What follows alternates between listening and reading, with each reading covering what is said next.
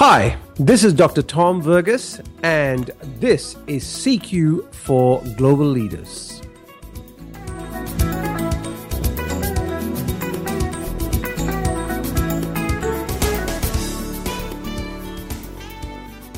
In the previous podcast, I spoke about the link between cultural intelligence, culture, and globalization.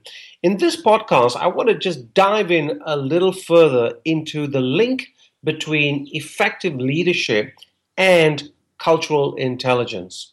So traditionally, if you think of leadership as the ability to actually influence and motivate others to take action for the benefit of the organization, effective leaders were always those who were seen to have high intelligence, therefore high IQ.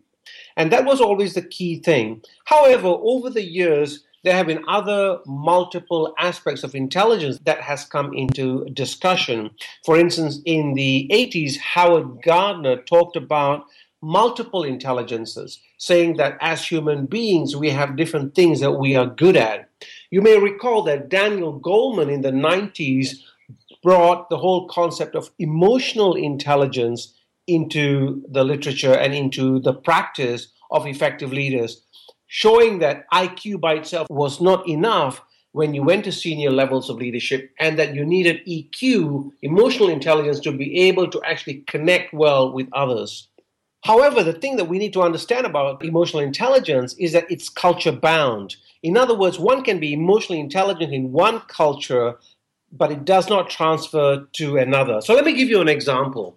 I was working with a client here in Australia who was extremely extroverted, loud, and vivacious. And one of the things he really loved to do was have people call him by his first name. It was all around the egalitarian culture. He was given a posting to work in Thailand. Now, Thailand is a very hierarchical culture where people find it very uncomfortable to call senior managers by their first name. So when he was first there, he told everybody, please call me by their first name.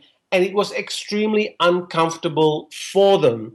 And it created a lot of anxiety, not just for them, but also for him, because he was not able to understand initially why he wasn't getting to connect with them on a level. And it was only after he got to understand, actually, I need to alter my behavior, I need to change the way I do things in this different cultural context, is when he started becoming more successful.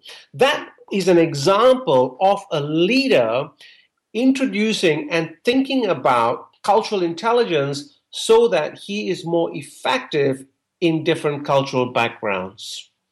So let me suggest that it's possible for you to be an effective leader and not be culturally intelligent. Conversely, you can be culturally intelligent and not be an effective leader.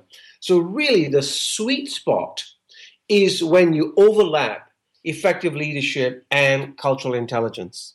And if you're happening to be listening to this podcast, you will actually see a visual of what I'm talking about below.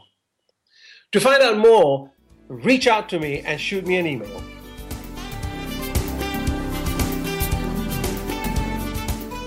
You've been listening to CQ for Global Leaders with me, Dr. Tom Verghese. To find out more, please reach out either via phone, email, or our site, culturalsynergies.com.